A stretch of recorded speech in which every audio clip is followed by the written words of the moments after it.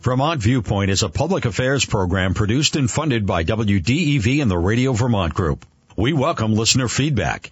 Email your comments to vtviewpoint@radiovermont.com. Good morning. This is Brad Ferland, your Monday host on Vermont Viewpoint. Happy Monday, everybody. I hope you had a good weekend. My daughter, who is 13, had an 8th grade dance on Saturday night, or on Friday night, and quite exciting. And I was thinking, when I was at an 8th grade dance, Crimson and Clover was the song, and probably they weren't playing that at my daughter's dance, some new music that I don't even know about. My morning started the same as getting up. 2 Norwegian elk hounds have to go out. I go out into the barn as well and feed the sheep, get them water and hay, and they're quite happy to see me in the morning. And then beautiful drive here today, pretty easy, from St. Albans to Waterbury, here in historic Waterbury, WDEV. Just a great station, a lot of history with so many public musicians and all of that. It's just a wonderful place to be. Today we have got a great show. I'll be starting with Larry Crist and Bill Young. They're talking about Vermont's child protection system. Is the system broken? And we'll talk about that. At 10 o'clock, we'll visit with the mayor of Burlington, Miro Weinberger, get a little bit of insight on the election last Tuesday and, what are the goals for the future of Burlington. There was a little bit of a political swing there. And at 10:30, we'll talk with Jesse Keel, who's with Hildene, which is the home of Robert Todd Lincoln and Mary Todd Lincoln a long time ago, and find out what's going on down there. Just a beautiful, beautiful mansion, really, in Manchester. So I want to welcome now Larry Crist and Bill Young. Welcome to Vermont Viewpoint. Thank you, Brad. It's a pleasure to be here. Yeah, and hello, Bill. Hey, good morning. Yeah, so first thing I'll say is I met you both several years ago. We did a Travels with Charlie Papillo down in southern Vermont, and we were talking about this issue, and I thought we'd have it all solved by now, but we don't, I guess. No, we don't. Actually, when you go back to the Travels with Charlie, we were looking at the overall system of child protection in Vermont.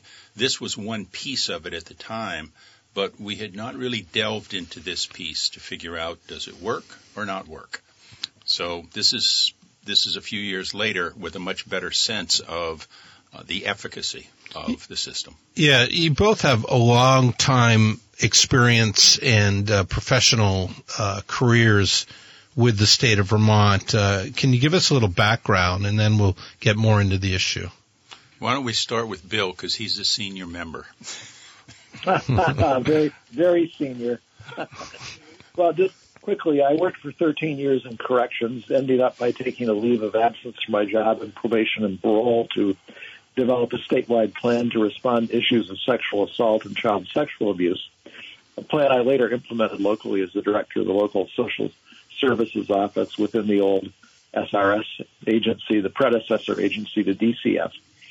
During that time, I also served as a member of the Governor's Commission, at the time called the Governor's Commission on the Status of Women. After becoming the SRS Commissioner in 1985, I implemented the only statewide comprehensive response to child sexual abuse in the United States, and oversaw significant improvements in our child care system, as well as in adoptions, licensing, foster care, and family supports. I should also say, of course, that no one can claim that they alone accomplish such system changes. It always takes a group of people, and I was helped in all those efforts by some very competent and dedicated people. After retiring, I formed a consulting business, ran a residential substance abuse program, and finally retired in 2014. For the past almost 5 years, I've been working to assist Larry in advocating for reforms in our child protection system. So I've always viewed the opportunity to work for the state, and particularly to work within as the commissioner of SRS is just the most wonderful opportunity in my life. Hard work, but that's why they call it work. Off to you, Larry. Okay, and unlike Bill, I'm a transplant to Vermont. I moved here in 1986. I was recruited by a stellar commissioner at the time. His name was Bill Young. And I worked as the first director of the Division for Child Care Licensing and Foster Care Licensing in SRS, and then went on over a number of years to become the Deputy Commissioner of the Department of Health and the Commissioner of the Department of Aging and Disabilities, and then finished out my career as the Director of Public Health Preparedness and Anti-Terrorism for the Health Department. And I thought I was retired at the time, but then went to work as the Executive Director of the American Red Cross for Vermont in the Upper Valley in New Hampshire. Retired again until I was asked to get involved with a very small nonprofit called the Vermont Parent Representation Center. And that's what I've been doing as the director for the last 6 or 7 years. VPRC, the Vermont Parent Representation Center, is about 12 years old. It was founded by professionals from the child protection, child welfare community, and was intended to assist both parents and children who were trying to navigate the system, which now is referred to as the Department for Children and Families. And that's the background, and that's a little bit about this organization. It's a very small nonprofit, but it's been involved in some significant reviews and studies and services. So, Larry, you and Bill and others put together a report. It's the second report that you've done on this topic. This is broken system, broken promises. Let's just get into the meat of it. You saw a problem. What was the problem? Well, we weren't sure we saw a problem. We wanted to find out if there was a problem. And the system we're talking about is really called the Substantiation of Child Abuse and Neglect System, and also the Child Protection Registry. And this is the system that really investigates reports of child abuse and neglect. And if people are determined to have committed child abuse, then they are placed on what is called the Child Protection Registry. That registry, if you're on it, limits what individuals can do professionally as far as work, as far as professional credentialing, free association. You can't, if you're on that registry, as an example, you can't volunteer at a local school. If you are employed in any of the roughly 1/3 of the jobs in the state of Vermont that relate to children in some way, you can't work in those jobs. So it is, from my perspective, it's the most powerful tool that any state agency has. And we wanted to see, based on some initial information, we wanted to see how well does this system work. The system is confidential, so there are no records you can go to see, okay, what did the system do? And the only way that we could find out how the system operated is if we assisted people in their appeals, because that then allowed us to see inside of the system. How does it work? My expectation was that we would lose every appeal we took, because I had been part of this system decades ago and saw how it worked and how it was supposed to work. And as you've seen, Brad, from the report, our experience was just the opposite. We have been successful with every one of the appeals we've taken. And that's where the term broken system comes from, because it doesn't matter how good an organization is at assisting people. No one is successful all the time unless the system's broken. What is our kids are getting taken away from parents. They're being investigated. They lose their kids, and maybe not always properly investigated. Well, what we found over the course of a 2.5-year study review with appeals is that roughly of the people that we assisted, of which there have been 30 cases now, half of the people had their children removed because of the allegations. for some period of time. In some cases it was a few weeks. In some cases it was a year to a year and a half. But what happens is a report is made to DCF, an investigator goes out, does an investigation, then the investigator and their supervisor make a decision as to whether the person is guilty or not. That's it. There's no judge, there's no court, there's no other group that you go to, other than in a few cases where the cases are so severe that it has to go to a couple of other people in DCF to look at, to sign off. But by and large, 700 to 1,000 cases a year are substantiated in Vermont, and that's done by a worker and their supervisor. You then have an opportunity to appeal to the department. But the appeal is not the kind of appeal we think about. You don't get a lawyer. It's not reinvestigated. And the person who hears the appeal, their job isn't to decide whether this really happened or not. It's to decide whether the department followed its policies and the law. They could have the wrong conclusion. That almost doesn't matter. If they follow their policies, then you are substantiated and you have to appeal to the Human Services Board. And that is an entirely different world. It is incredibly complex. Very few people do it. And if you're going to hire a competent advocate, you're going to spend between $10,000 and $50,000 doing this. So what we did was we started working with the first cases that came to us. We said, we're going to take the first, I think it was 15 cases, and do them pro bono. There's no charge to people. We didn't screen any. We didn't turn any down. We took the first 15. At the end of 15, when we realized that we had been successful having these substantiations overturned, we said there must be something wrong with the process that we're using because this can't be right. Every one of these, the state can't have made a mistake. So we added 5 more cases. Same outcome. Then we added 5 more cases. We are now at the point where we have completed 30 appeals. All 30 have been either overturned or withdrawn by the state. That's 100% rate of overturns. It's impossible for a system that works properly to have that kind of outcome. And the last thing I would add is imagine what would happen if someone was to go into a hospital, pull 30 cancer cases, and realize that all 30 had been misdiagnosed. That hospital would have been shut down. It would have had federal and state people in there helping to straighten it out. But in Vermont, relative to this system, there is no change. The system doesn't change.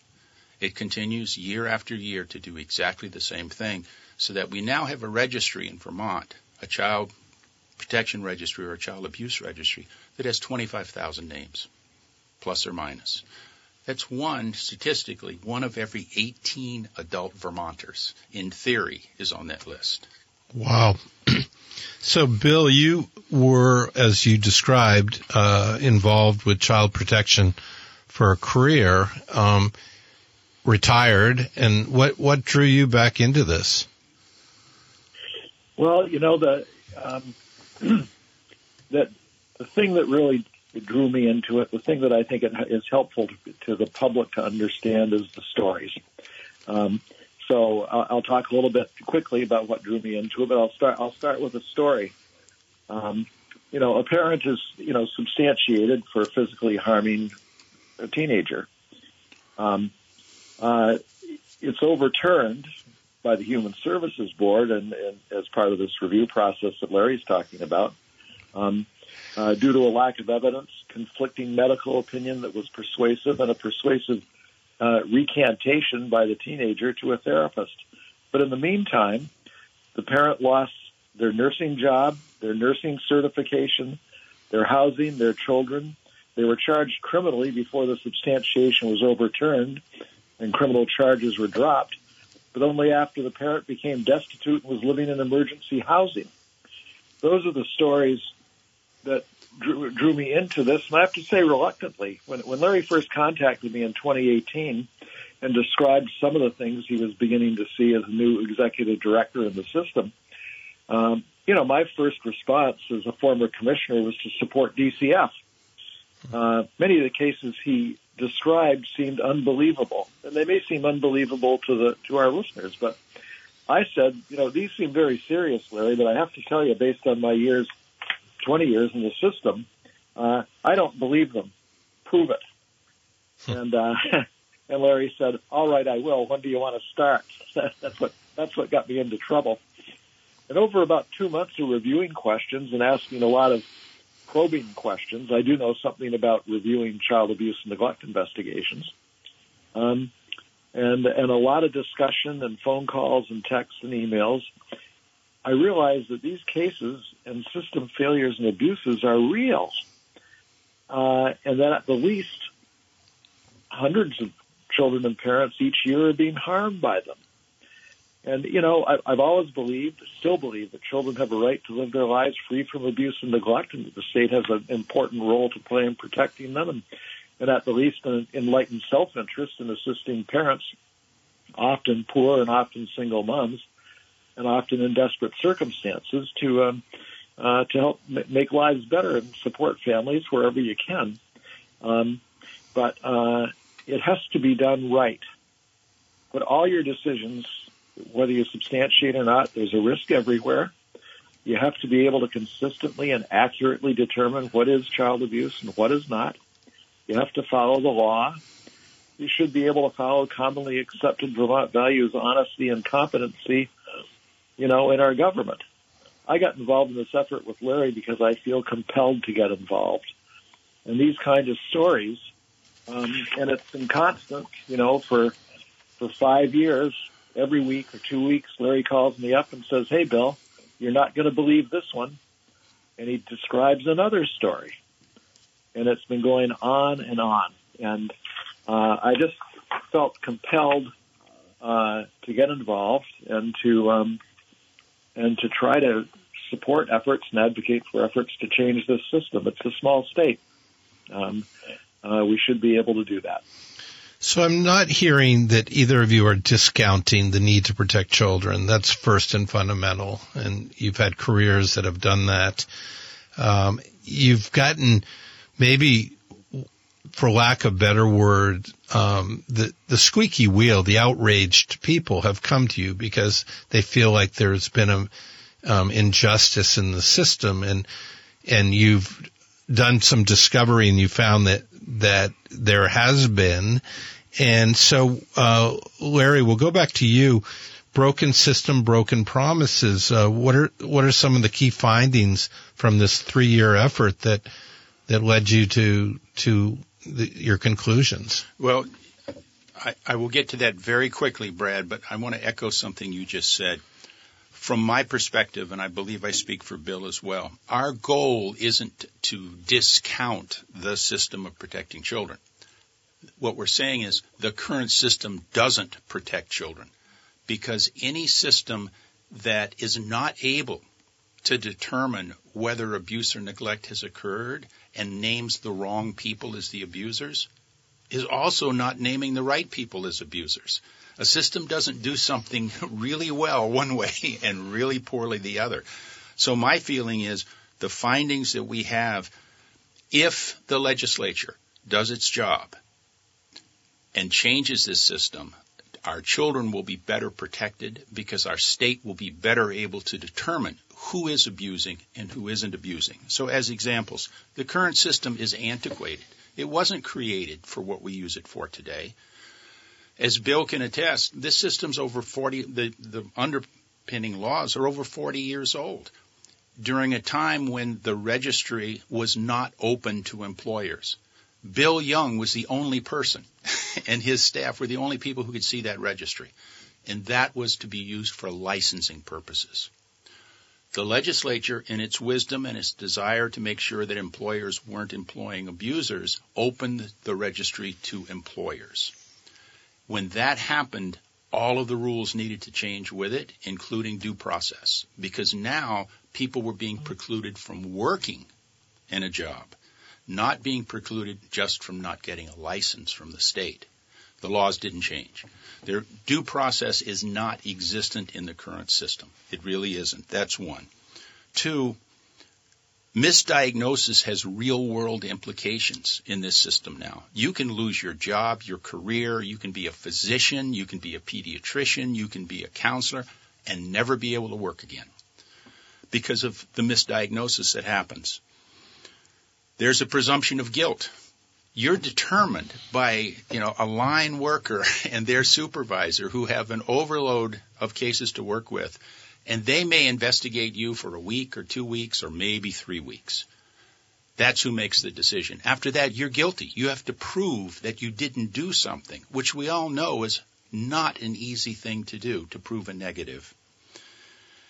And the fact is that the system, it's not that it's bad people in the system, it's that the system doesn't work. And no matter how good someone is in this job, they cannot be successful because the system is designed not to let them be successful. We want to see the system improved. That's what our study was about.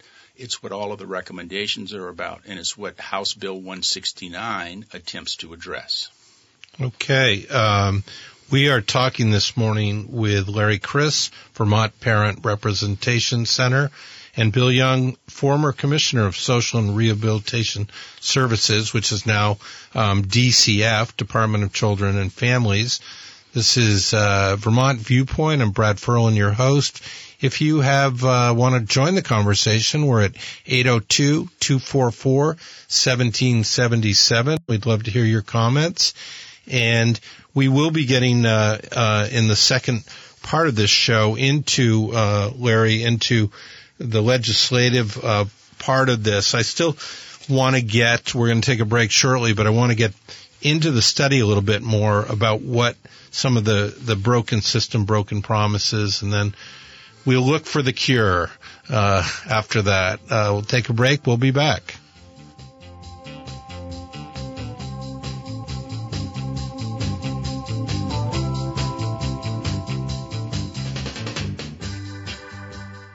Did you know that Radio Vermont Group Digital Services can create videos including drone footage? We've even won awards for our videos. If you'd like to learn more and see examples of our work, go to rvgdigital.com. Radio Vermont Group. We're more than just radio. Good morning. This is Brad Ferland, your Monday host for Vermont Viewpoint here on WDEV in historic Waterbury, Vermont. Came to Waterbury as a child. My grandfather was a psychiatrist from the late 20s until the 60s, and he probably saw it all over at the State Hospital. Talking now with Larry Crist, Vermont Parent Representation Center, and Bill Young, former Commissioner of Social and Rehabilitation Services, now Department of Children and Families. If you want to join us, callers 802-244-1777. Want to get back, Larry, I haven't heard examples quite of some of the cases. Can you give us sort of some of the background of what maybe outraged you, for lack of a better word? I think the best way is really to give a short vignette on a number of cases. And the first case we worked with was of a mother and father. They had a young child, an infant, and the mother was nursing the infant in a rocking chair after being up all one night with the child and fell asleep, and the baby fell out of her arms, and the baby injured an arm. The mother was substantiated for child abuse because she couldn't show how the child broke the arm. She said, I fell asleep. I don't know what happened. That was enough. She was substantiated, and she didn't have anyone to advocate for her. Go forward 3 years, 4 years. The father from another marriage has 2 teenagers who move into their home. The system wanted to substantiate the father for allowing the teenagers to be in the presence of his wife, who had been substantiated for dropping an infant. We took the appeal. It was the very first one that came to us. And basically our presentation is this substantiation is based on something called risk of harm. And when you go to the law, risk of harm is very specific except for one category, which can be virtually anything. Anything that injures a child can be child abuse. And what we pointed out was Is it really likely that this mother is going to drop one of the teenagers and have them break a bone? And fortunately for us, we had a very good review officer who said, no, that's insane. That doesn't make any sense.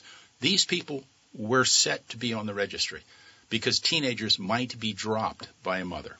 That's just one example. Another is a severely disturbed child makes a report about being abused while on a family outing. Gives great detail about being thrown down on a concrete floor, about being dragged up the stairs by being pulled by their hair, a whole host of things about being choked. By policy, the investigator is supposed to go to the scene, look at the scene, interview any witnesses that are presented. The investigator did none of those things. The investigator simply took the word of the child, wrote it up as though it was evidence, and substantiated the parent.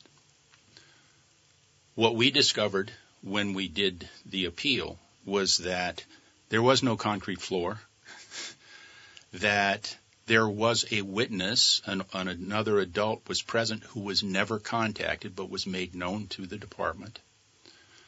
We also discovered that the child had told the child's therapist that he made the story up. The investigator didn't put that in the report. Basically, they went forward with a substantiation where they had no evidence at all, and in fact they had evidence that it didn't happen.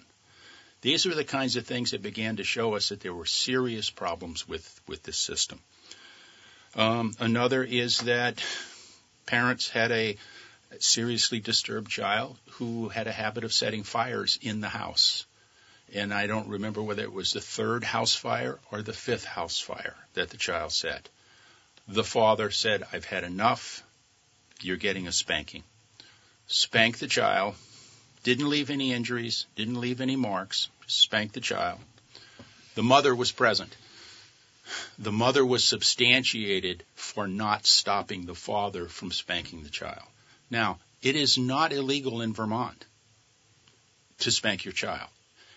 Is it good parenting? I don't think so. I never spanked my children. I was spanked as a child. It never did any good. In fact, it was just the opposite, frankly. But in this case, this mother, who was an educator, was going to be put on the list, would lose her job because she didn't stop her husband from spanking the child. We went in and presented, look, this is the law. This is what actually happened. And guess what? There was a witness who said, yes, she did stop him. She's the one who, in fact, said, that's enough. That's enough for this situation. The worker never interviewed the mother to find out whether she actually stopped the father in his spanking. These are consistent things that we found in case after case after case. In other cases, we found that information that was presented as evidence, none of it turned out to be true. When we would go back and actually talk to the witnesses who supposedly said X, Y, and Z, they would say, I didn't say that. Or, this is what I said in this context, and it's been taken completely out of the context. Now, is that because the people doing the investigations are bad? No. It's because the system that they're given to work with, there are no positive incentives. If you come in and decide and you do a thorough job and you say there's no abuse or neglect here, nobody pats you on the back. Nobody says, great job. If you do that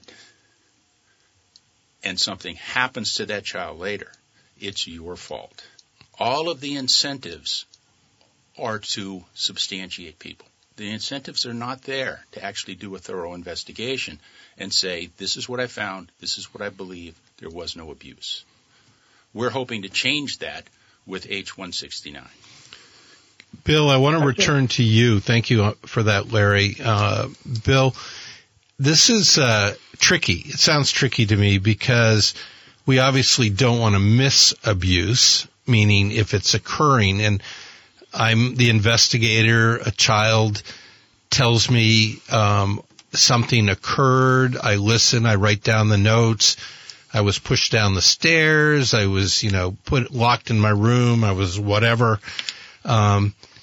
and it may be true and it may not be true. So how do you deal with the oversight, Bill, of determining what's real and what's not real so that children are protected? Well, some of these situations seem to be very clear-cut, although and some are not, and they're difficult to discern. But I think, SRS was a smaller agency. There were managers from top to bottom of the department that had a great deal of experience. There was a common understanding of what is child abuse and what is not. We constantly monitored cases. It's not to say that mistakes weren't made. Everybody makes mistakes. But what we're seeing is systemic. And it concerns me that there seems to be, Larry's right, these are systems issues and demand change to the system. But there seems to be almost an attitude of it's okay not to tell the truth or to skew evidence or to present false information because we're on God's side saving the children. But, of course, if abuse didn't occur and you take a child away from your parents, you're inflicting tremendous harm on both parents and the child. It just seems that, that's why this does demand a system response. In some of the cases, this wasn't in the report, but there was one case that, as part of what happened, DCF found that an examining physician had concluded that an injury to a child, was abuse. But VCR, when the center is reviewing this and called the physician, he says, I didn't say that. What I said was, this is a typical childhood injury. It cannot be attributed to abuse. Now, I'm sorry, there's no way to skew this. That was a lie. It was a lie. And I think people feel like if I'm doing the right thing for the child, it's okay, whatever it takes, And the system allows that to happen in some part because of structure. It's also a question of, somebody once asked me in a terrible instance of harm to a child, who's responsible for this? And I said, I am. Leaders are responsible for the actions of the people they're supposed to supervise. And, but our current laws,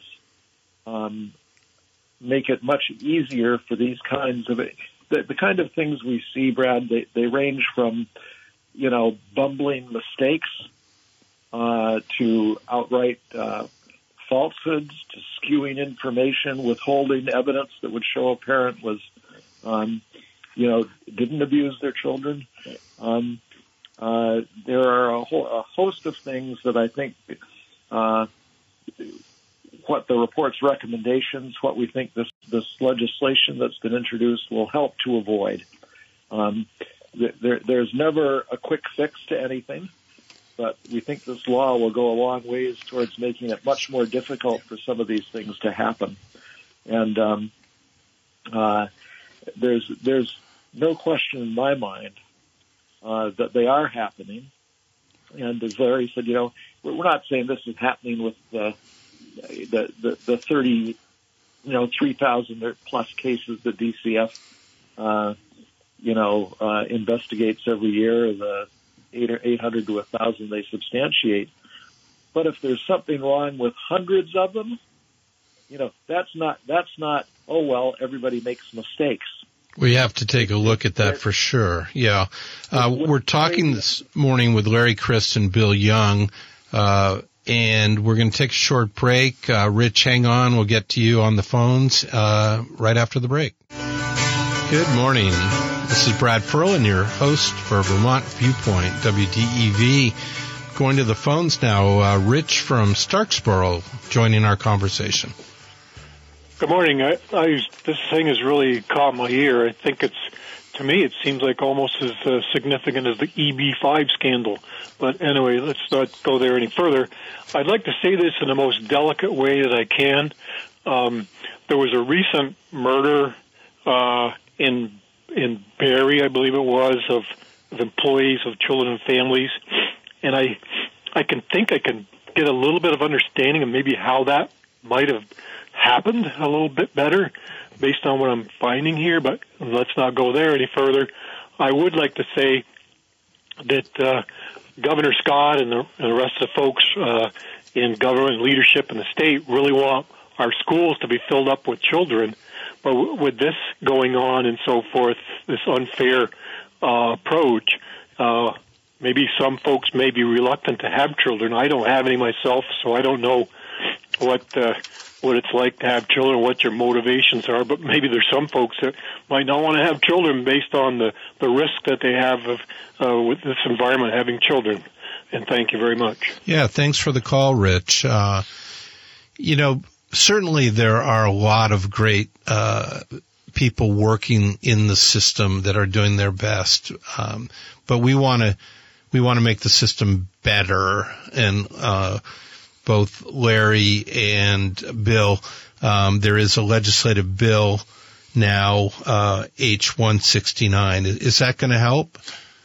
I hope that it helps. It is one of these bills that is not based on opinion or good intention. It's based on data. It's based on facts. And House Bill 169 is a direct result of what we have learned in our study.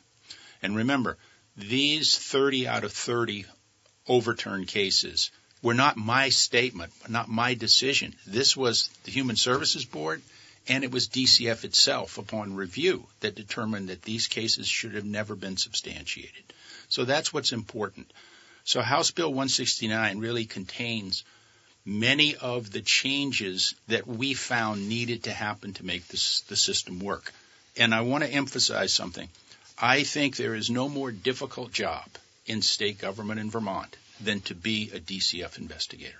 It is incredibly difficult. It's hard work. It requires a lot of skill, a lot of training. But the system doesn't support those things. And the system drives investigators to move quickly, and there are no incentives for doing a great job. That's the problem. So House Bill 169 does, and let me just add this one piece first. If folks really want to understand this issue, read the report, Broken System, Broken Promises. All they have to do is go to www.vtprc.org,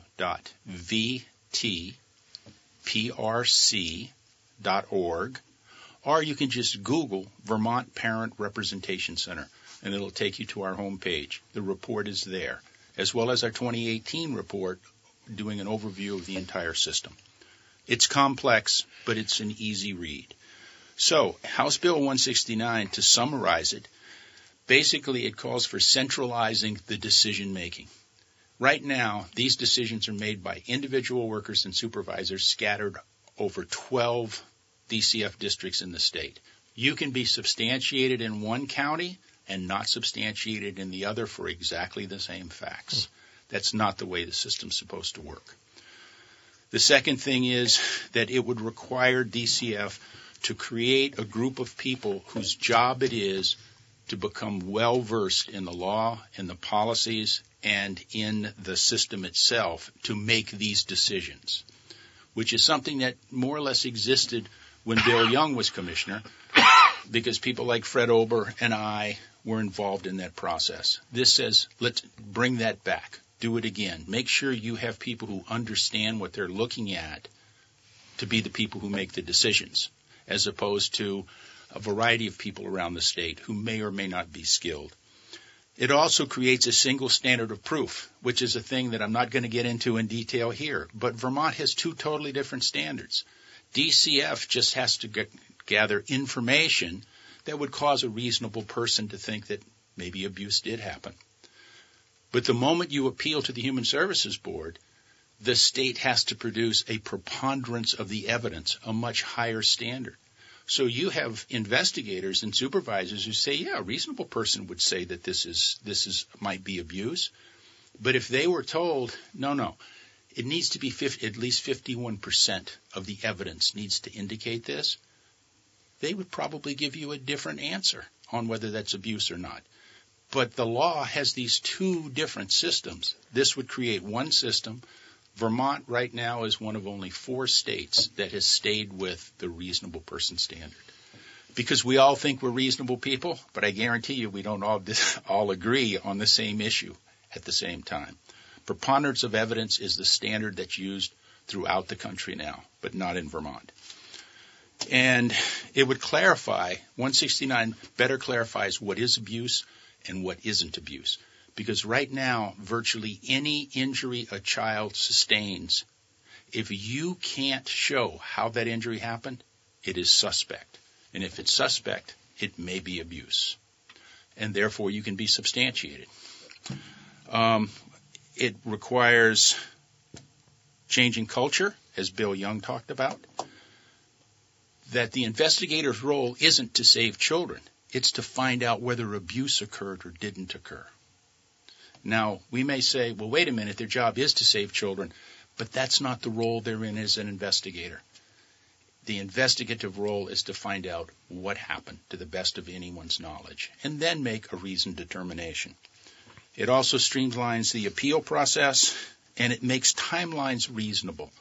One of the biggest reasons that people don't appeal is because the timeline in which to appeal is 14 days from the date that you were mailed a letter telling you you've been substantiated. And that mailed letter is the only way you know you were substantiated, and it's the only way you know that you can appeal. But there's no verification system that actually shows that the letter was ever mailed. So if you don't appeal within the 14 days, you lose all of your appeal rights. And the last piece that I would say is that what H-169 does at this point, and what the study Broken System, Broken Promises does, it makes us all complicit in this process. We are all Vermonters. We now know that this system doesn't work. We know that it causes great trauma with children. It destroys families, and it appears to be wrong more often than it is correct. The governor knows this now. The legislature knows this. The average citizen can know this. We can't allow this system to continue to operate the way that it is. We are complicit at this point because we know this isn't a disease that's come into the state, and it isn't toxic waste that's been dumped into the state. This is a state system that is doing this to families on a daily basis. We're talking this morning with Larry Crist, Vermont Parent Representation Center, and Bill Young, former Commissioner of Social and Rehabilitation Services, now Department of Children and Families. They have done a study and talking about Vermont Child's Protection System. Is the system broken? There's some legislation that is addressing this. It also sounds to me, Bill, like education, workforce education needs to be part of this. We do have problems in the workforce getting people, to do jobs. So there's turnover. There's maybe a younger workforce providing these services. How does the education piece fit into this bill so that it can be done, let's say, more professionally or better at least? Well, obviously changing the law is very helpful in terms of setting standards and being very clear about how many of these decisions have to be made and the process for appeals and so forth. I've always believed leaders lead. You have to have leaders from the commissioner's office on down that understand the rules, that understand how important these issues are, that are dedicated to providing services that are done according to law, and also just common standards of fairness and ethics that Vermonters have a right to expect of their government, and that we expect of each other. Some of this isn't rocket science. Some of the cases I described are, somebody made a decision that was clearly not an honest one. Many of these stories are simply outrageous. I'm outraged by them. All Vermonters of conscience should be outraged. And if we want to be able to look in the mirror in the morning, we better be working to reform this system. We're a small state. There's only about 145,000 children in the whole place. We should be able to insist that our government meets the same standards that we set for ourselves. expect from others. And, that means, I think, for our listeners, insist that your legislators pay attention to this and take action to correct it. And it's as an organization, it's a matter of making sure there's a commonly accepted understanding of what the mission is and what's child abuse and what is not. I remember when I first started work as a new district director in Hartford, the supervisor saying to me as I was struggling over some case, she said, "Bill, you have to understand." Bill, I have to interrupt. Sorry, we've run out of time, but if you want to reach out to the Vermont Parent Representation Center, if you see something you need to know about on this topic, thanks both for being on the show. Good morning. This is Brad Ferland, your host on Vermont Viewpoint here at WDEV in Waterbury, Vermont. We will be talking shortly with the mayor of Burlington, Miro Weinberger, about the recent election results, some of the changes there, and how things are going to move forward under his leadership and a new council.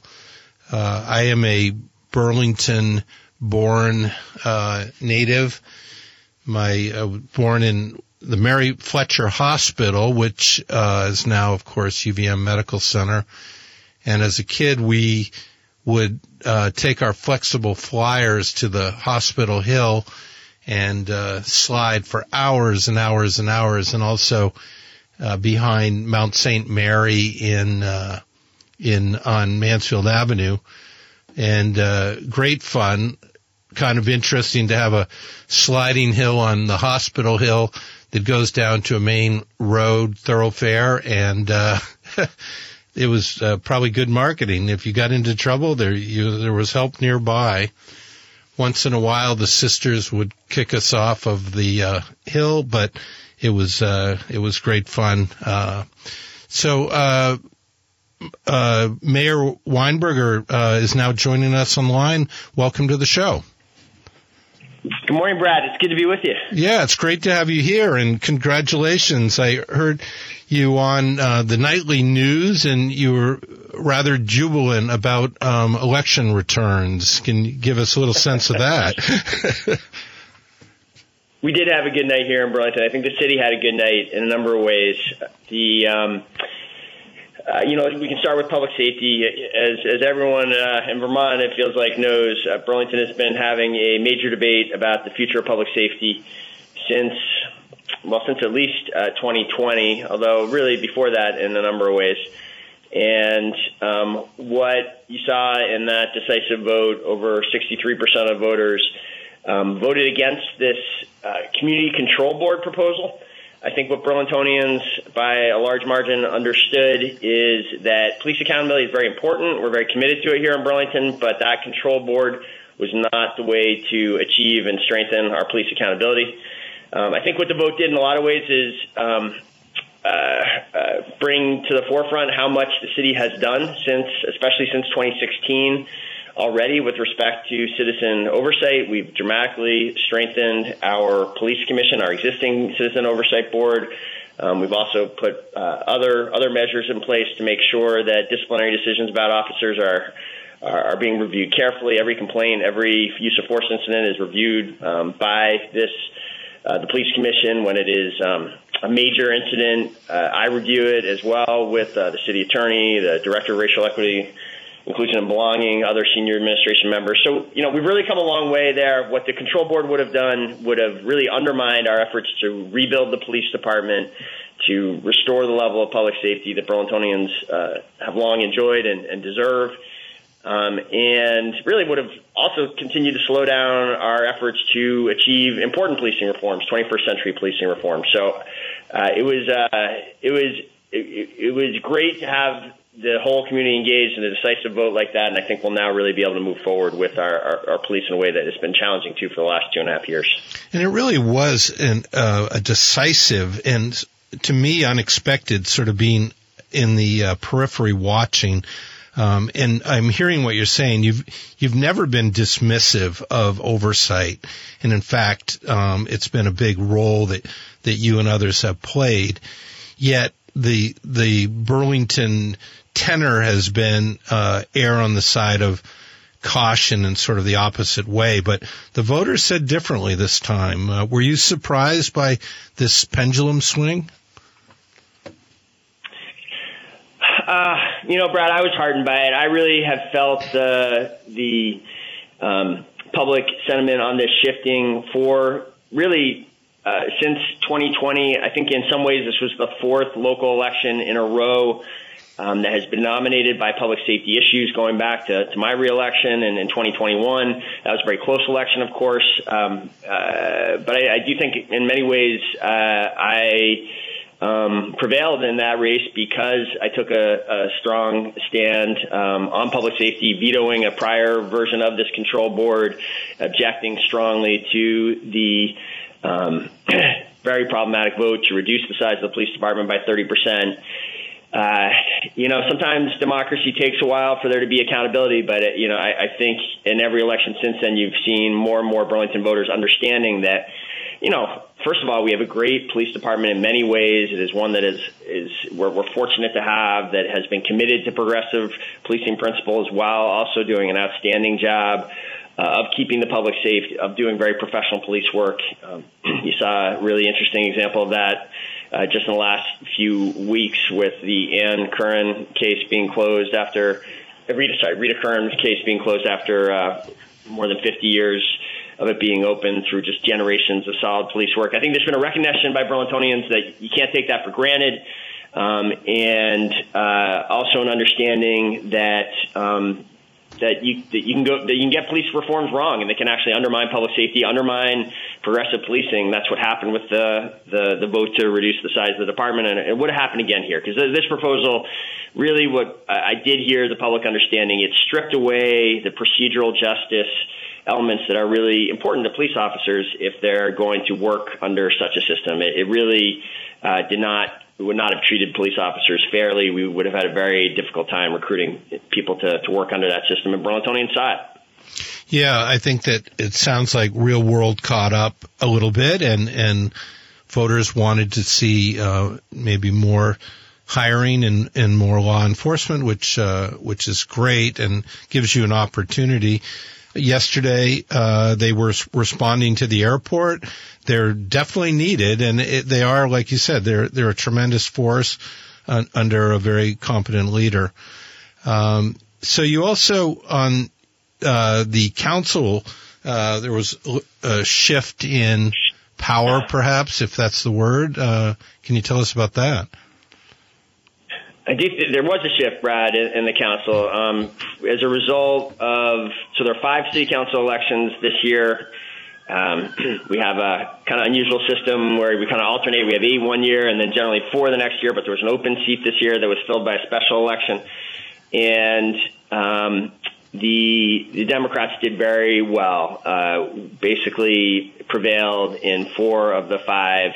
Elections. And what that means is that certainly for the first time that I've been in office, and really my understanding is for the first time in decades, the Democrats will have a working majority on the city council if you count independent councilor Mark Barlow in the New North End, who sought the Democratic endorsement and is committed to caucusing with the Democrats. And this is I'm excited about this. I do think it means that we should have consensus and be able to move forward decisively with public safety, remaining public safety issues and decisions that need to be made, housing reforms, the climate reforms that I've been advocating for, and really with some of our opioid mental health crisis efforts. I think all of that there should be clear support for now, and I'm very hopeful about where we're headed. Yeah, definitely. It sounds like there's optimism, and I think that outside of Burlington, people were really pulling for this election and this vote. I was keenly interested just to sort of watch the process as an old Burlington boy.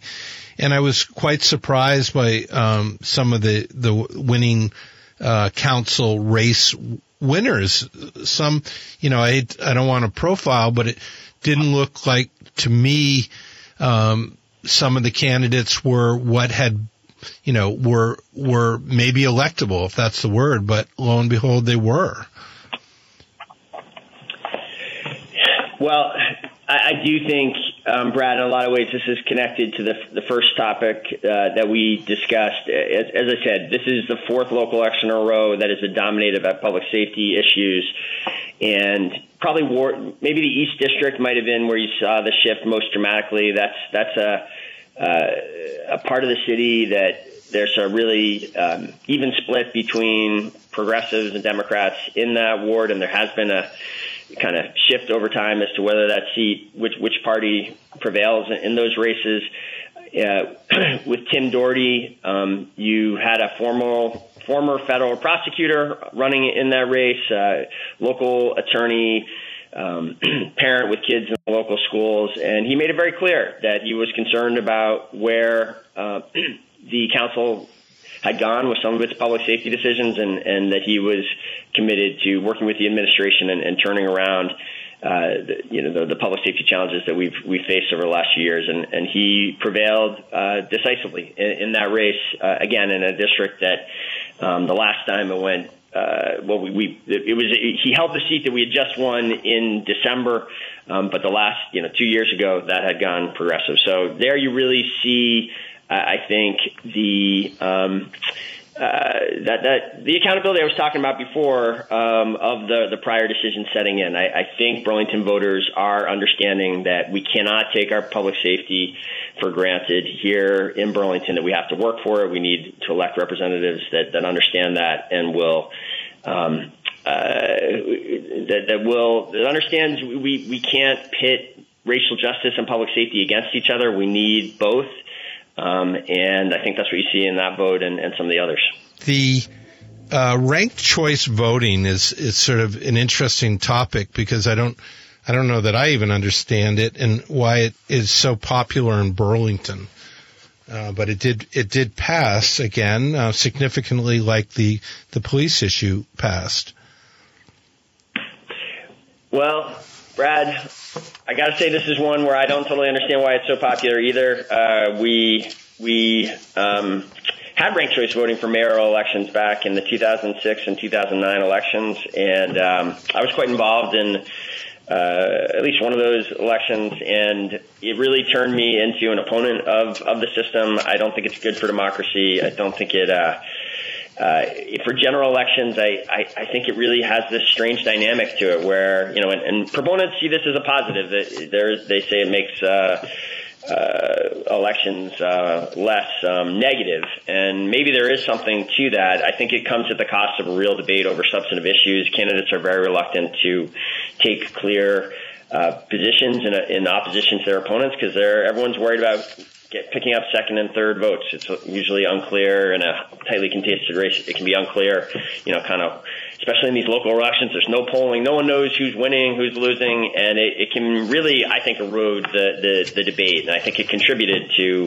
the outcomes in those races, frankly, where we had some tough years for the city coming out of those elections. And as a result of that, voters previously rescinded ranked choice voting, but it's now another almost 15 years has passed since that last experience, where you had a situation where the person leading after the first two rounds of voting was not elected. The bitterness of that has kind of worn off, and we're going to do another experiment with it. I guess the one positive thing I see in this is I do think ranked choice voting has some positive role to play in primaries. It can be a tool to avoid those situations you sometimes see, Brad, where someone wins a statewide primary or a presidential primary here in Vermont with a very small plurality of the vote. This I think does have a role in those situations, and so maybe this will lead to more examination of that. I have a feeling there'll be more discussion as time goes on. So you served as mayor for a long time, leader of Burlington. a lot of opportunity moving forward. What are some of your higher initiatives right now that you'd like to achieve? I'm very focused on housing right now, Brad. We have an acute housing crisis that has been building for decades, growing for decades, deepening for decades. Maybe that's the right word. Because it comes out of not building. It comes out of not growing. This is a supply issue. We haven't built nearly enough homes for a long time. The pandemic exacerbated this dramatically between the fact that it slowed further the modest amount of construction that is happening out there, and it led to a significant influx in new people wanting to live in Vermont because of our outstanding quality of life and all the positive things Vermont has to offer. As a result, right now, we see housing pressures that go beyond anything we've seen in the past. We thought it was bad before the pandemic. Now it's horrendous. We have a less than 1% vacancy here in Chittenden County. We have 70 people unsheltered living outside on any given night in Burlington. The cost of homes has skyrocketed 35% in the last couple of years, making it even tougher for young families to get started, making it tougher for businesses to find homes for their employees and to hire. It affects almost everything here in Chittenden County. It is, it plays a role in so many of our issues, and we have been trying to take decisive action on it in Burlington since I came into office. I was a housing builder before being elected, and we've tried to go right at the cause of this, or a major part of the cause, which is that state and local rules are making it way too hard to build in Vermont. And in many ways, we have inflicted this housing crisis on ourselves, and we're trying to undo that. So in Burlington, we have, just to name a few examples, we have totally changed the way the zoning rules work in the downtown to try to make them far more predictable and streamlined, and tell builders if you build within these parameters, you're going to get a permit and you're going to get it quickly. We've eliminated parking requirements throughout the city now. We have more than tripled our housing trust funds so that we have these local resources to help build permanently affordable housing, and much more. The list of housing reforms over the last 11 years is long. Here's the thing, though. Municipalities can only do so much in this. Vermont has this really unusual situation. I believe we're the only state in the country that makes builders, for any substantial project in almost every part of the state, go through both a local zoning review and then a state land use review that looks at fundamentally, essentially, this exact same criteria. This double layer of review is enormously costly. Every project, there was a study a few years ago that showed the few projects that get exemptions from this double layer of review save on average 7 months and $50,000 in fees alone. The study didn't even count the biggest cost of project, which is every time you have to seek a new permit, it takes hundreds of $1,000s in legal and engineering and design fees, traffic engineers, just the number of professionals that you need to bring forward to defend a permit is extensive. And even that, just counting up the cost doesn't completely capture the negative impact on this. There's no doubt there's a chilling effect of builders willing to come forward and put themselves at risk in such a system. We've got to do something about it. There's a chance to do it this year in the legislature. There is a bill moving that has some very modest Act 250 reforms in it currently. We need structural change in the face of this housing crisis, and that's something you're going to hear me talk a lot about in the weeks ahead. I was encouraged when the governor said to the legislature, challenged them, said we need reform this session. I really hope the legislature will rise to that challenge. Well, we hope that they will. And so this is very enlightening because it seems, Burlington is pretty built out, but what I'm hearing from you is that there's capacity, but it isn't desirable with a two-tiered system, including Act 250. Yeah, that's right. You know, a lot of people say that, Brad, and I think that thinking of Burlington as completely built out is the wrong way to understand it. I mean, first of all, we have a lot more open land in the city than you might realize. There was a study of the downtown, the most densely developed part of the city, that was done about 10 years ago that showed that fully more than 30% of the land in downtown Burlington was either vacant or, you know, a surface parking lot, or underutilized in the sense, you know, like the mall used to be, where you had a 1.5-story building dominating 3 blocks of our downtown. You know, and what should clearly be, there should clearly be a higher and better use for that. And we're finally getting that now with the City Place project under construction. You're going to have 10 stories of homes and shops instead of 1.5.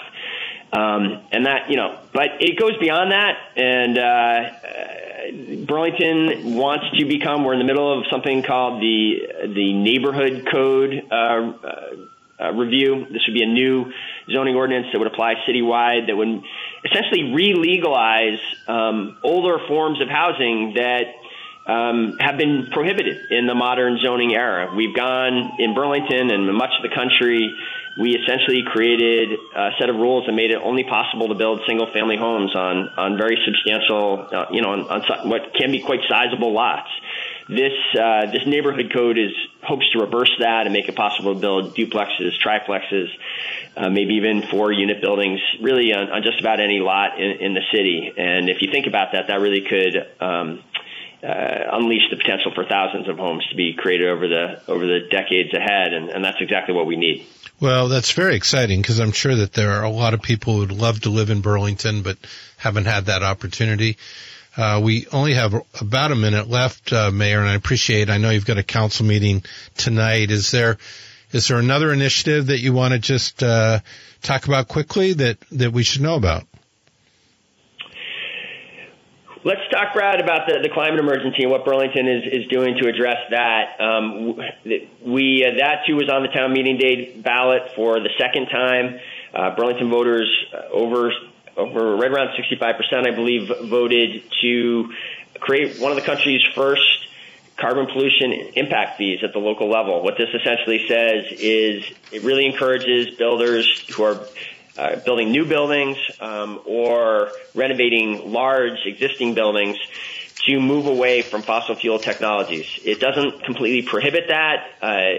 We recognize that there are some situations where that's still necessary, and when builders need to go in that direction, they will pay a kind of upfront fee that takes into account the impacts of carbon pollution over the life of that building or that building system. The biggest impact of this, I think, is going to be, Brad, is that any new builders coming in here are going to have to take a hard look at what their options are. And when they do that, they're going to see that when you add the very generous green incentives that exist at the Burlington Electric Department, when you add the new incredible incentives that passed in the Inflation Reduction Act last fall, that these renewable technologies, these electrification efforts that really are the way we're going to address about 70% of the climate emergency, that those are within reach now. They're often, in fact, less expensive when you take into account all of these incentives. And we really hope it's going to accelerate our move towards becoming a net zero city, which is something we've set the goal of being there by 2030. Sounds great. I want to thank you, Miro Weinberger, Mayor of Burlington. Thanks for your leadership and joining us on the show today. Hey, Brad, great to be with you. I hope to do it again sometime soon. Sounds great. Thanks. In decades past, you opened a business, hung out your shingle, and the customers came. Today, hanging out your shingle means creating an engaging website. The modern consumer is using the internet to find businesses like yours. Are you positioned so you'll rise to the top of their search? Let the Radio Vermont Group Digital Services work with you to make sure you're visible online and to target your marketing to location, demographic, and interest. Learn more at rvgdigital.com. Good morning. This is Brad Ferland, your Monday host for WDEV Vermont Viewpoint. Next week, I'll be sharing a day with host Pat McDonald. We're going to split up Monday and Tuesday. We've got some amazing guests coming in, and I look forward to doing a couple days. My next guest is coming by phone from southern Vermont. Jesse Keel is Collections and Exhibits Manager at Hildene, the Lincoln family home. Welcome to the show, Jesse. Hi, Brad. Thanks for having me. Yeah, it's great having you. First off, looking at a picture of Hildene, it looks like it's not too bad a place to live if you're going to have a home in Vermont. Can you tell us a little bit about the background of the origin of it? Yeah, not a bad place to live, and honestly, not a bad place to work either. I bet. Hildene was built in 1905 by Robert Lincoln, and Robert Lincoln was the only surviving son of President Abraham Lincoln. All three of Robert's younger brothers died very tragically at young ages, and so Robert's the only one to go on and carry on the Lincoln family name. And by the time he built Hildene in 1905, he's actually 62 years old. So this is a little bit later in life for him. He's already had a great career as a very successful attorney in Chicago. He served as Secretary of War to Presidents Garfield and Arthur. He serves as the ambassador to England. And then by 1905, he's running the Pullman Company in Chicago still, but builds a summer home in Vermont to get away with his children and his grandchildren. And actually, 3 generations of Lincolns live at Hildene until 1975. Amazing. And so he took a professional career, but not politics. I mean, the Lincoln name's obviously the Lincoln name. Did he ever dabble in politics at all, or just because of the tragedy of his father, not so? Yeah, that's actually really interesting. Robert was never interested in politics. The only reason he serves as something like Secretary of War or serves in that ambassadorship was really because he thought if the president called you up and asked you to serve in your cabinet, you kind of had that civic responsibility to take on that role. But he was constantly a name being thrown around for vice president, president. I think he really easily could have had a pretty tremendous political career. In particular, after his time as Secretary of War, his popularity was very high. And, yeah, he never had any interest in politics, very much preferred a private lifestyle. And that's really why he ends up in a place like Manchester, Vermont, right? You know, it's out of the way of Chicago, New York, Washington, D.C. He knows no one's turning up really on his doorstep unannounced to ask him for something. Well, and you mentioned, losing 3 brothers, the tragedy of Abraham Lincoln, all of that is just like so overwhelming that you can understand that he would not want to take a political course, even though it would be probably easy to pursue. Comes to Vermont, this 412 acres, beautiful, beautiful home built there. It's not just a home. It's farms, walking trails, gardens, you name it. What are some of the things when people come to visit you? What are they seeing that they love? Yeah, you really can plan a whole day at Hildene. As you said, we have 412 acres. So in addition to, visiting the main home itself, there are formal gardens out back. There's kitchen and cutting gardens. Because Robert was president of the Pullman Company, we actually have a fully restored 1903 Pullman rail car on property called Sunbeam, and that's accompanied with our Many Voices exhibit, and we really focus on the history of the Pullman porters actually there.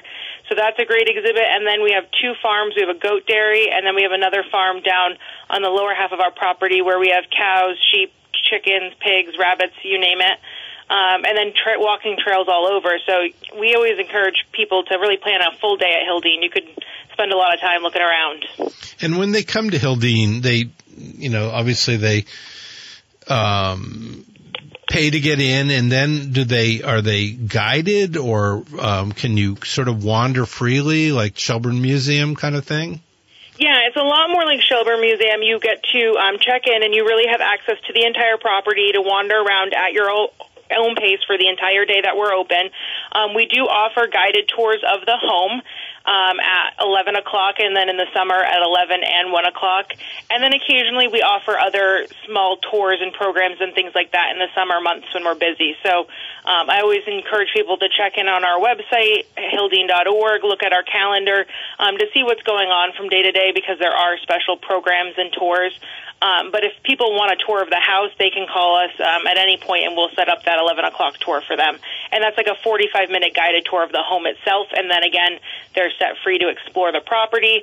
And there's volunteers and docents all over the property to engage with you, answer questions, give directions, and really share the history. And do Lincoln historian buffs come to Hildene to learn things? All the time. We're a big destination for Lincoln, fans of all types. But we have an archival collection stored within the home, and we do get researchers who come and do research. A couple years ago, we had some research being done on the Lincoln Bible that we have. And then just this past summer, a woman who was actually writing a book on Mary Todd Lincoln came to do some of her research. And we also, of course, there are historians of Robert Lincoln as well. And so Jason Emerson, for example, who's written sort of the definitive Robert Lincoln biography and continues to engage in Lincoln scholarship, visits periodically to look at things for a second time within our archival collection. So my daughter and I are sheep farmers. We have 10 sheep anyway, and we love that. Do you get involved with the farm part of this with your job? I do not get that much involved in the farming aspect, but what I enjoy is being able to, even in my role, take the time to explore the property just like anyone else does and go and visit the sheep, the goats.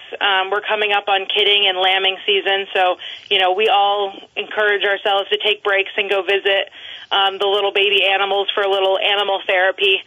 So my role doesn't directly relate to the farms, only in, if they ever have questions about the historic aspects of farming on property, does that really come up in my purview. Well, for us, therapy of holding a newborn lamb, there's nothing like it. It's quite amazing in the whole birth process. So getting back to visitors, I assume you get Vermonters, but a lot of out-of-state folks, and I sort of have this image to Lincoln enthusiasts. Do you see stovetop hats coming down the walkway, or is there dress or garb that people use? Not too often. I have to say, in all my years, I've very rarely seen anyone, other than maybe a kid, who's purchased a little kind of, we have, some fake stovepipe hats for children in the store. But I will say last summer, I think it was, we did have a gentleman visit who his whole thing is being a Lincoln impersonator, and he wasn't, or a reenactor, I should say, perhaps, but he wasn't in costume, but even just looking at his face, it was extremely uncanny. He had, the facial hair and everything just right. We also get a lot of educators who are coming, and they have such a passion for Lincoln and, do different things in their classrooms, and having conversations with them about how they're teaching Lincoln is always really interesting as well. I bet it is. Now, can people stay for the night or not? No, there's no rooms to stay for the night, but we are very close to a lot of hotels in Manchester, like the Equinox Hotel, which actually Mary Todd Lincoln, Robert's mother, stayed at the Equinox Hotel in 1864, and that was actually the first time Robert Lincoln visited Manchester, and Robert would continue to stay at the Equinox when visiting town while the house was being built. So you have newer exhibits opening this Friday, March 17th, celebration of Women's History Month, a Lincoln legacy. So this is very generational, remembering Peggy Lincoln Beckwith. And who is Peggy Lincoln Beckwith? Yeah, Peggy Lincoln Beckwith was Robert Lincoln's granddaughter, which makes her, of course, Abraham Lincoln's great-granddaughter, his only great-granddaughter. And she is the last one to live at Hildene. She was born in 1898 and inherited Hildene when she turned 40 in 1938 after both her grandparents and her aunt had passed away. She was the next in line to inherit the home. And she lived at Hildene full-time until 1975 when she passed away. She never married, never had children. She lived at the home alone. But she had a really interesting life, and because she was the last one to live here, we have so many of her personal belongings in our archive collection, and they've not been on view for many years now. And so this exhibit is a great chance for us to get that stuff back out there, get Peggy's story out there, and really look at, the various things that made up her life, her impact on the community, and then also her kind of legacy connection to her to that Lincoln legacy of her grandfather and her great-grandfather. So she was there, so that was a private dwelling until 75, or was there public access before? No, it was a private dwelling until 1975, and then Hildene opened as a museum to the public in 1978, 3 years after Peggy's death. Okay, and sometimes there's renovation, upkeep, and the like on places like that, historic places. Was that part of this? Was there a lot of sort of maintenance and upkeep to get done? Yes, Peggy, although she was a steward of the property and the legacy in many ways, she was not necessarily or it wasn't her focus to upkeep the house. She didn't have a real interest in, whether the wallpaper was peeling, or she was an animal lover, so you have to imagine, decades of animals of all types running through a home. So the house was in pretty rough shape after she passed and when the Friends of Hildene took over. And so for many years, through most of the 80s, there was a huge restoration effort to really bring the house back to what it would have looked like when the family first moved in 1905. So now when you enter the home, based on photographs and things, you really get a sense of what it looked like when Robert and Mary and the children and grandchildren first moved in. But because it was only the Lincolns who ever lived in the home, almost all the furniture really remained there. And so we had all of the stuff. It was about, refinishing floors, painting, redoing wallpapers, things like that. And of course, that is something we're still, it's an ongoing project. There's always still, things to get painted and windows to be redone. And, it's been a while now since some of the wallpaper went up in the 80s. So it's a constant kind of restoration process in many ways. Yeah, I bet it is. So Peggy Lincoln Beckwith turns 40. I'm trying to think when I turned 40 if I inherited anything, and I'm thinking I did not. She inherits Hildene, this absolutely stunning mansion with the Lincoln family, really a getaway place in southern Vermont from the world. So Peggy Lincoln Beckwith is living there, and how does she integrate with the community? She's a Lincoln. Is she sort of a local celeb, or is she a recluse, or how does she navigate her world down there? Yeah, well, you have to remember the Lincolns had been living in the community at that point for a fair amount of time. So I do think, to a certain extent, some of the novelty that might have been attached had worn off. And Peggy had grown up there. She, was born, she was probably 7 years old when the house was built, and so she had been going to Hildene in the summers from a very young age, and then moving there full-time. She actually was living in Manchester full-time before she inherited Hildene. She had a property in Manchester called Bullhead Pond that she was living at, and then moved to Hildene when she inherited. And so for her, she really just kind of acted like an average member of the community. She had friends. She was she, of course, had inherited quite a bit of money from her grandfather, so she had the funds to be very generous. She would support local businessmen. She would take support schools going to plays and things like that. And then, of course, she's doing her part during, World War II, for example. She has the Victory Garden. She's in the Red Cross Motor Corps. She's teaching a first aid class at the school. So very much, in many ways, just an average community member, but who I think probably felt a special responsibility as this great-granddaughter of President Lincoln to be an active member of that community and not just be a recluse up in her big house in the middle of the woods.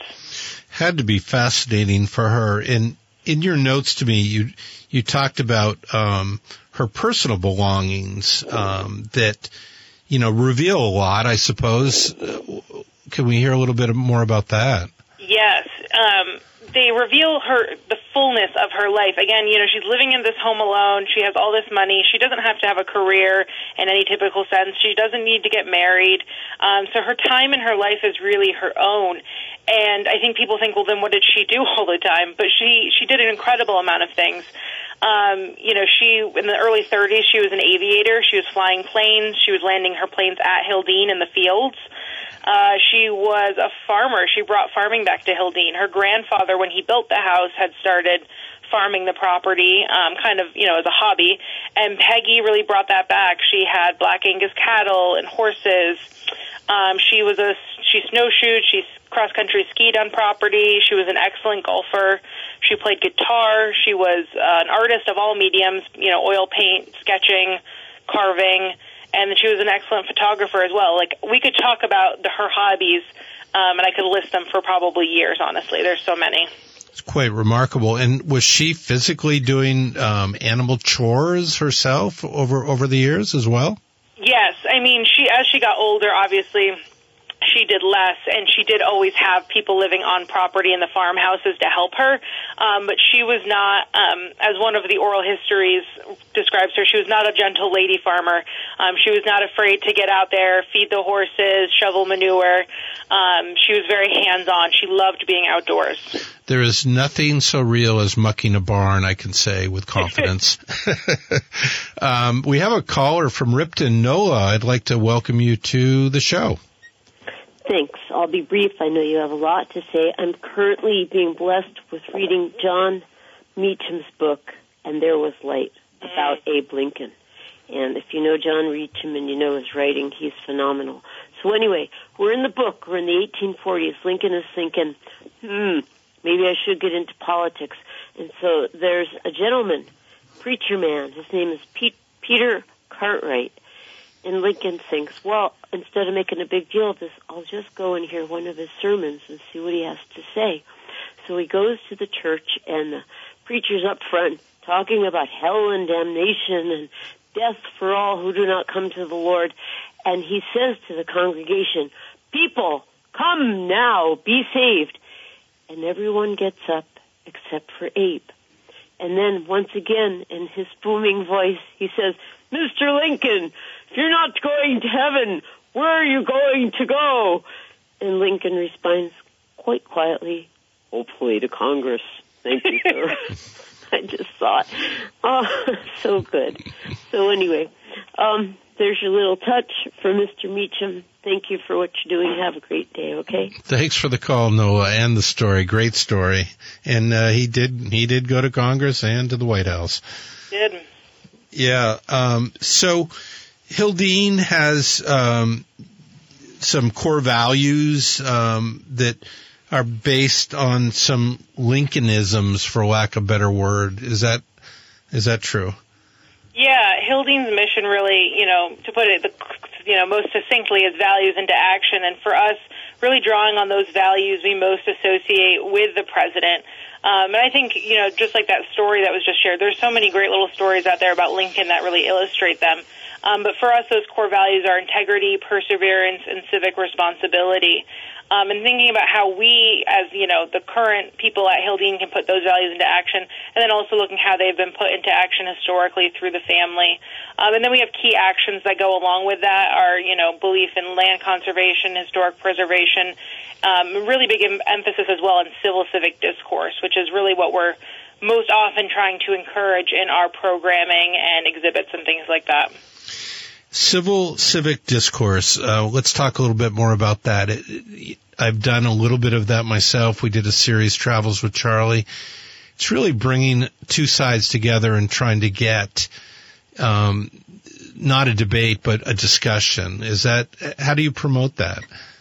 Yeah, it's not unchallenging, especially in this day and age, to promote that kind of discourse. And we do it through a lot of different ways. I actually think a great example that ties very well into the caller, what the caller just shared, is that we have a book discussion group. So we actually will be later this year reading John Meacham's new book. So if anyone wants to discuss that book in more detail, keep an eye on our programming and events page so that we can all come together and have that discussion. And in those conversations about these books, which we read all types of things, not just Lincoln-related items, we're really there to foster a conversation and make sure that all people feel really welcome to share their ideas. Another way we do that actually at the exhibits themselves is like at our Many Voices exhibit around the Pullman car. We deal with some very heavy topics related to the history of labor and racism in this country. And so at the end of the exhibit, we actually offer a chalkboard with some questions and really leave a place for guests to leave their own commentary, answer a question, chime in on the exhibit. And what you'll see over the course of a week on that chalkboard is conversations happening between guests who never meet each other, but they'll scrawl something underneath somebody else's comment and respond back. And before we clean off that chalkboard every day or every week, we take pictures. And so we have this wonderful archive of documentation of this discourse that's not happening between two people live, but happening between people of all different backgrounds across time on this chalkboard. So we have to be really creative about the areas that we're allowing guests to have these conversations about sometimes very difficult topics. Sounds tremendous. I hadn't asked you, is Hildene open year-round or are you seasonal? We are open year-round. We're open Thursday through Monday, so we are closed on Tuesdays and Wednesdays. And then we're closed, on major holidays like Easter, Christmas, Thanksgiving, but otherwise we are open. And you can find all of our hours and things like that on our website. So we're open today. So, spring at Hildene looks incredibly exciting. You want to talk a little bit about it? You told me there's goats, and are there lambs coming and all of that, and what else? Yes, early season we have the baby goats and the baby lambs coming. We also have in April 2 programs coming up on our bird walk and our nature walk. So on April 22nd, our Eco AmeriCorps service member Rose, she does a monthly nature walk, but she'll be doing a specific one to celebrate Earth Day on April 22nd. And then we do monthly bird walks where you can come early on Saturday mornings and walk around the property and learn about birds, but we're also doing 2 special workshops. One is Intro to Birding, and one is called Easy Birding. And more information about all these programs can be found on our website, hildene.org, and then we'll have additional new programming coming all summer long. So there's lots to always keep track of the website or our Facebook page. Well, I want to thank you, Jesse, very much. And if you want to become a member at Hildene, you can do that as well on their website. And I really thank you. It's up in northern Vermont, we don't hear much about Hildene, but now we know a lot more about it. So thanks for being with us. Thanks for having me, Brad, and I look forward to everyone coming to see the new exhibit on March 17th. Sounds great. Thanks.